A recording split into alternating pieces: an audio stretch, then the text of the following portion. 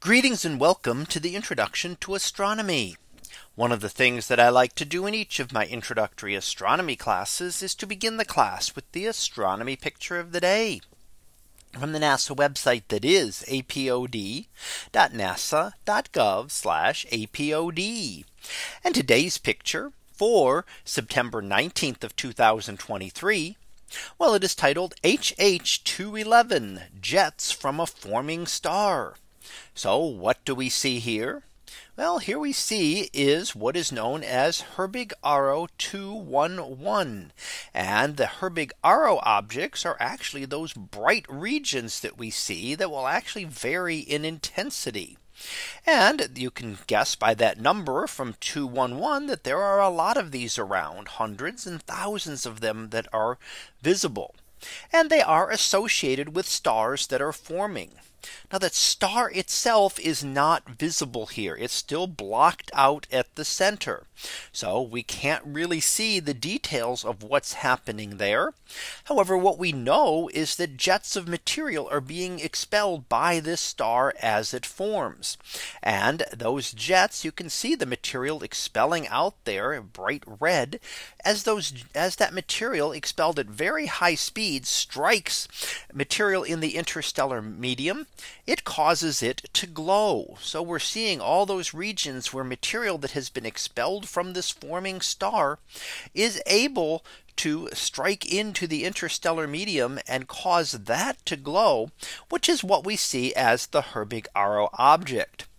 Now, what is actually happening here is a good question. And what we're looking at is do stars always create these type of jets, or are they only associated with certain types of stars?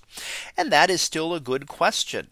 And what can happen is that a star can still be spinning too fast. So as the gas cloud contracts down to form a star, it can be spinning too fast. And one hypothesis is that you could use the jets of material being expelled out, that you could then reduce the amount of spinning and allow the star to continue to contract, forming that star.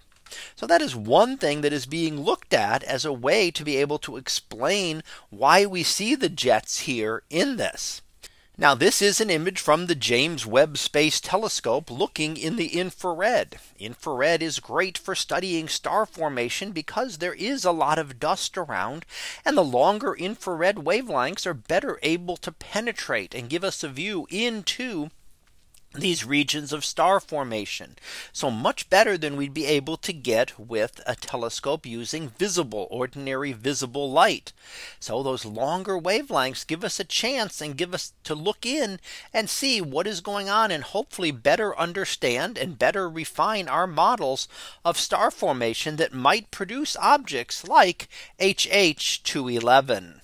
So that was our picture of the day for September 19th of 2023.